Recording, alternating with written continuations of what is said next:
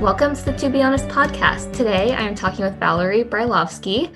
Valerie is originally from the Bay Area and a current first-year student at Pomona College. She is interested in topics ranging from cognitive science to public policy and likes exploring the intersections between her interests. Outside of school, Valerie is a poet and writes short stories and essays, which she has been doing since she was young. She is a passionate advocate for mental health, not only because of her experience with anxiety, but also through knowing others who have struggled with mental health. She hopes to normalize mental health and start more conversations surrounding these issues. So welcome to the podcast, Valerie. Thank you so much for having me. Thank you for being here. I like to start off by asking every guest, to be honest, how are you doing today? To be honest, I am feeling much better today. I had a little bit of a rough weekend, but I am sort of going into this week with a fresh start, and I've been feeling pretty productive, so I'm good. Yeah, that's a good perspective to have, like a clean slate going into the week. Yes. That's awesome. And it's Valentine's Day, so hopefully either you're taking care of yourself, loving on yourself, or someone else. Self-care day. Yeah. So I wanted to get started by talking a little bit about your background. I know you have experience with generalized anxiety disorder and obsessive compulsive disorder. So I was wondering if you could share a bit about your experience with that when you were first diagnosed, and also maybe explain a little bit about how those look to you, how you experience those.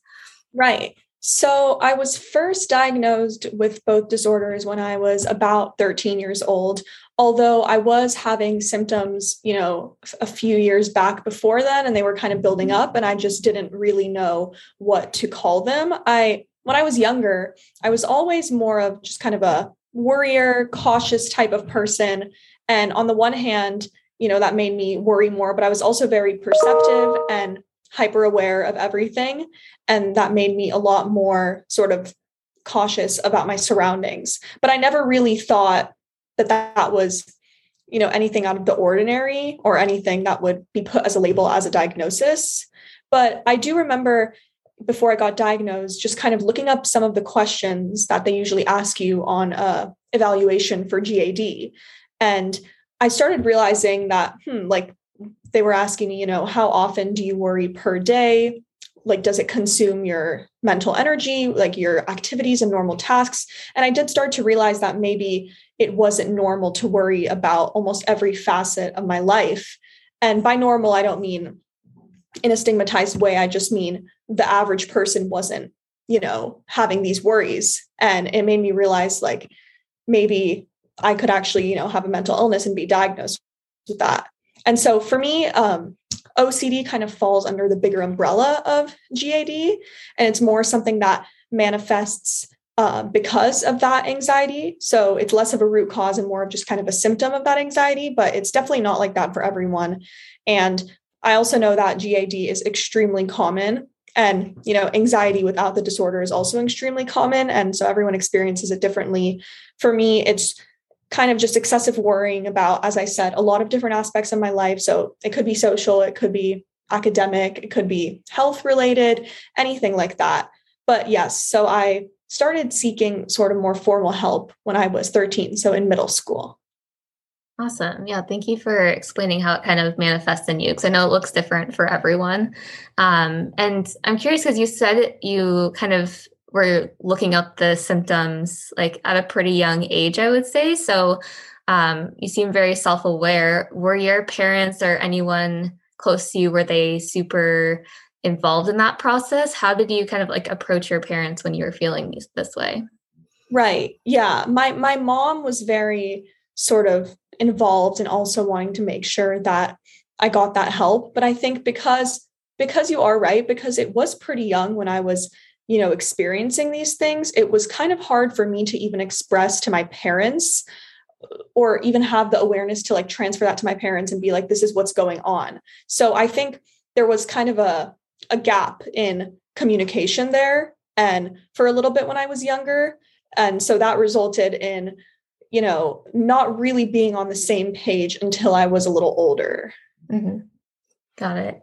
Yeah, that's really interesting. I feel like a lot of people will probably go through that same experience. How did you feel personally when you received that diagnosis?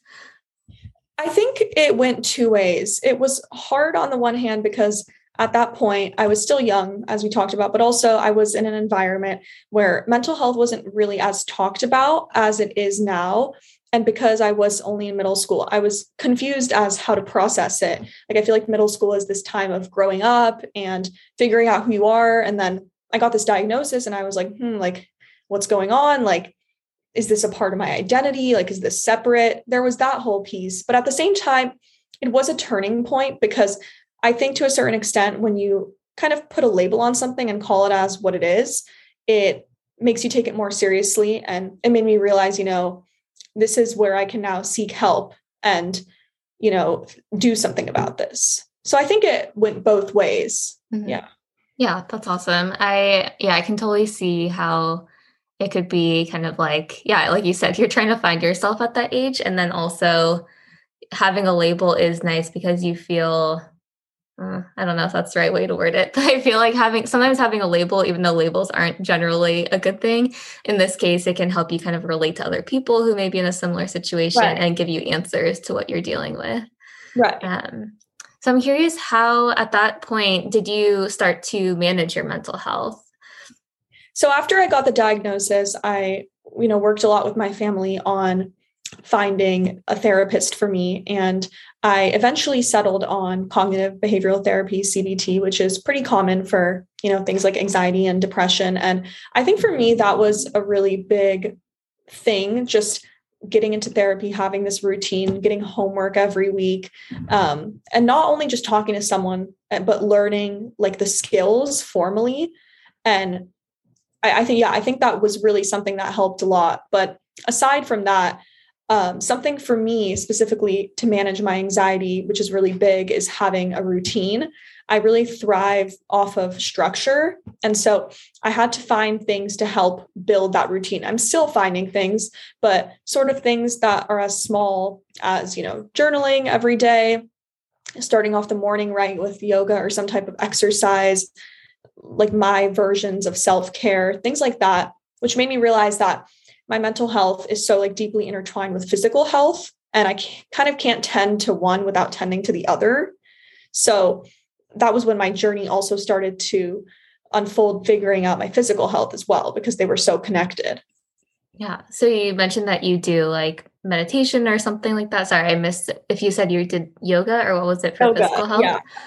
Yeah, that's awesome. I feel like that's a great resource. And there's so many like free resources out there for that. I know like YouTube, there are tons of like yoga teachers who have content out there that people can access. So maybe we can even include some in like our show notes. So if people want to check out yoga, they can do that.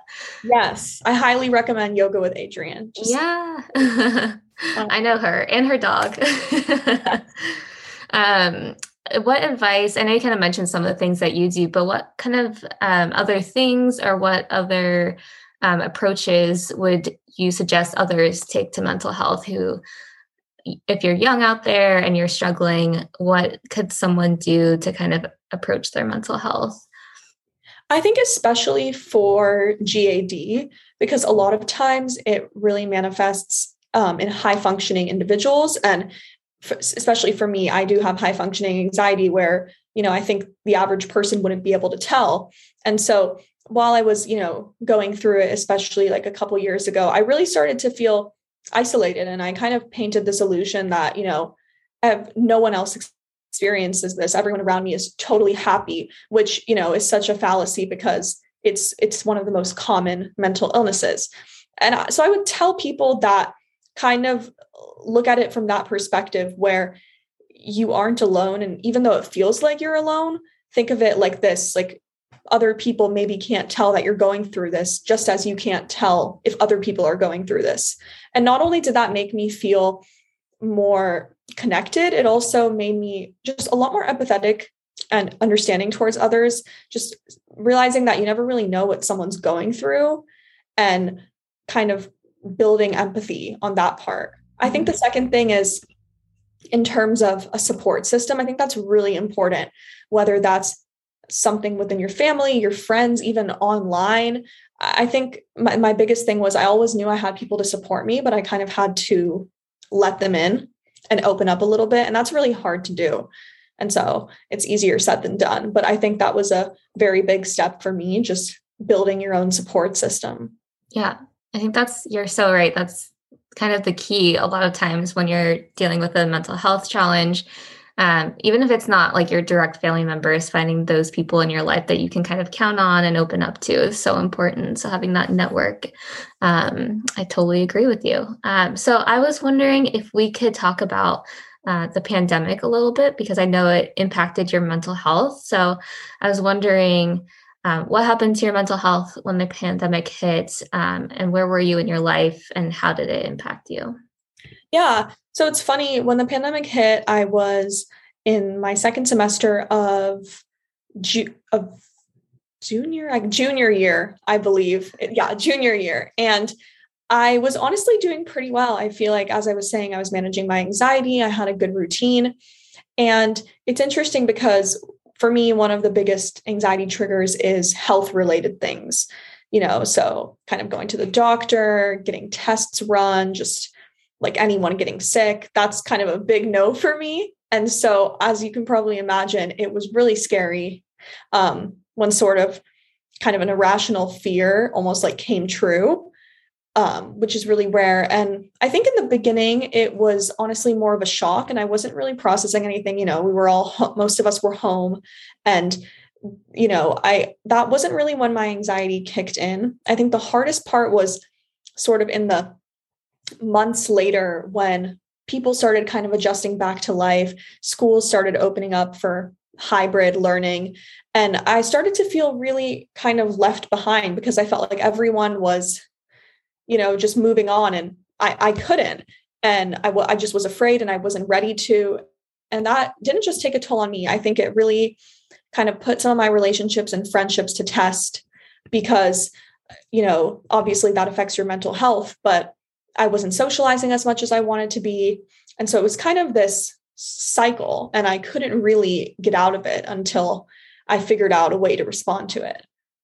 Yeah, I think that's super relatable. I can't say I experienced anxiety with the pandemic, but I definitely was extremely cautious when things started opening back up, to the point of like, when we have like surges, I'm like, I'm gonna work from home for a little bit. And, I don't want to socialize with people, especially people I know who aren't vaccinated. So it's definitely finding your own rhythm during that time. So I'm kind of curious, like, how did you kind of adjust, and how did you kind of like push yourself to manage your anxiety during that time?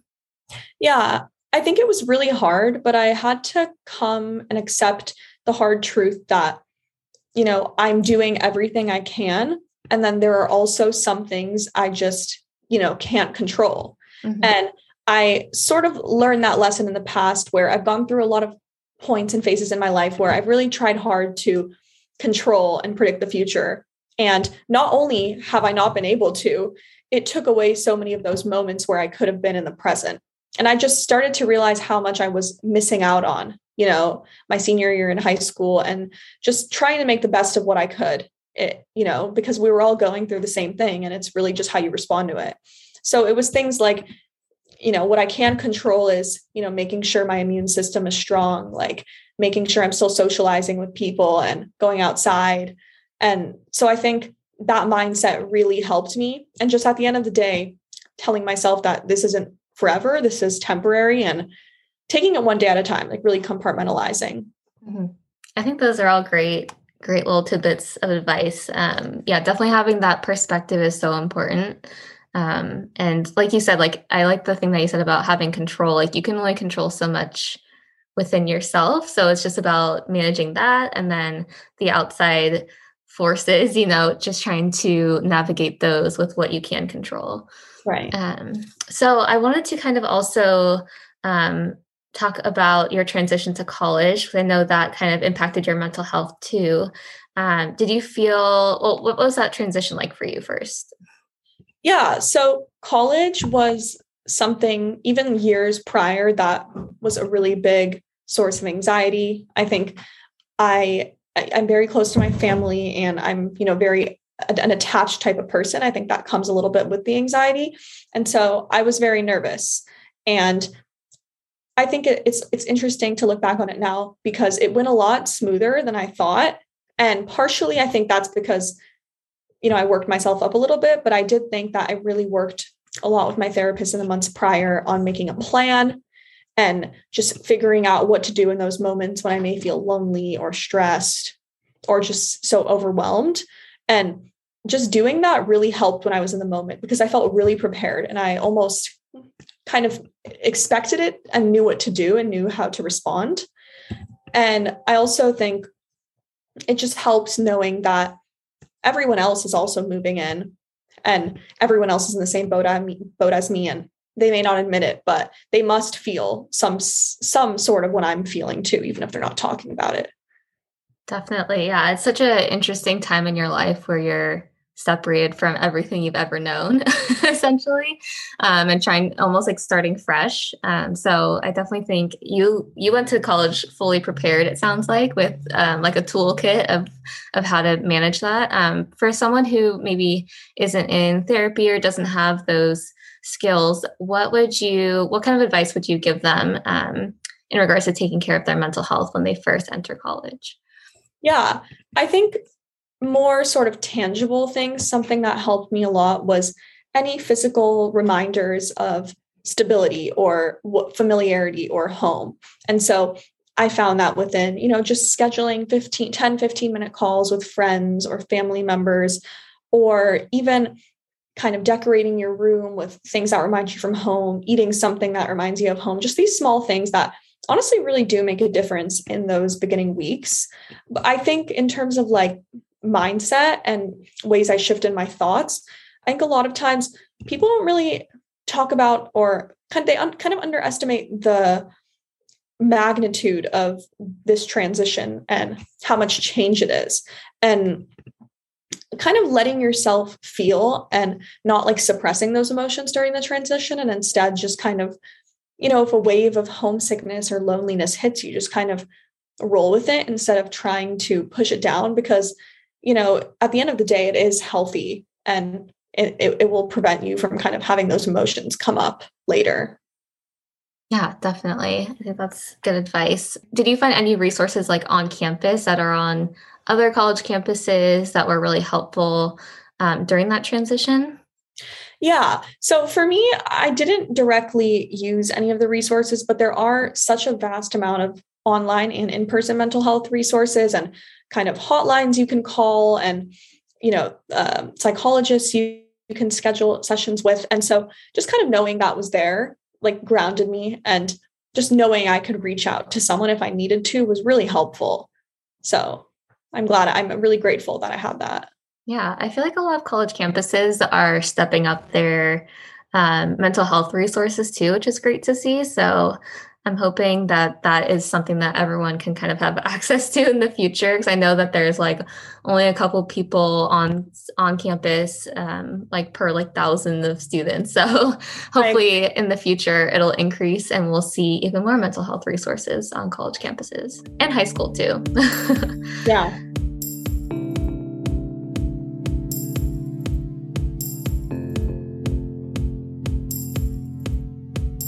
I'd love to talk about mental health and your art. You mentioned that you're a poet and a writer.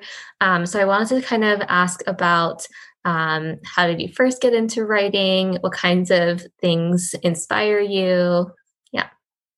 Yeah. So I have been writing for a really long time. It started out not as poetry, just more as journaling, as I was saying. I just always felt inclined to kind of write something down.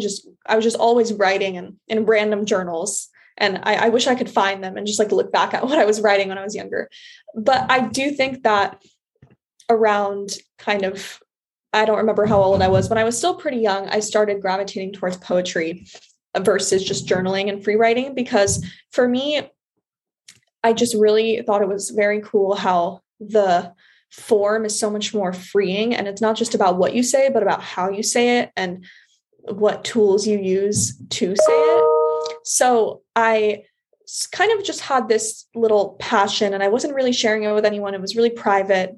But I do think in high school, I started realizing it's more than just like a little side hobby. And like, I really think that I would want to pursue this and take it more seriously. So I started taking more courses and actual classes and workshops, and I'm still, figuring out and even taking it to another level. But I think it's really cool to know that I've been sort of having this passion for like a really big part of my life, and just always knowing that first comes before anything. It's going to be kind of a passion and something I love.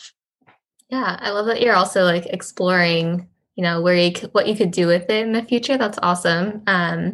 So I was wondering, how has writing positively impacted your mental health? I know we talked about journaling, but what have you seen any benefits specifically with like your short stories or your poetry?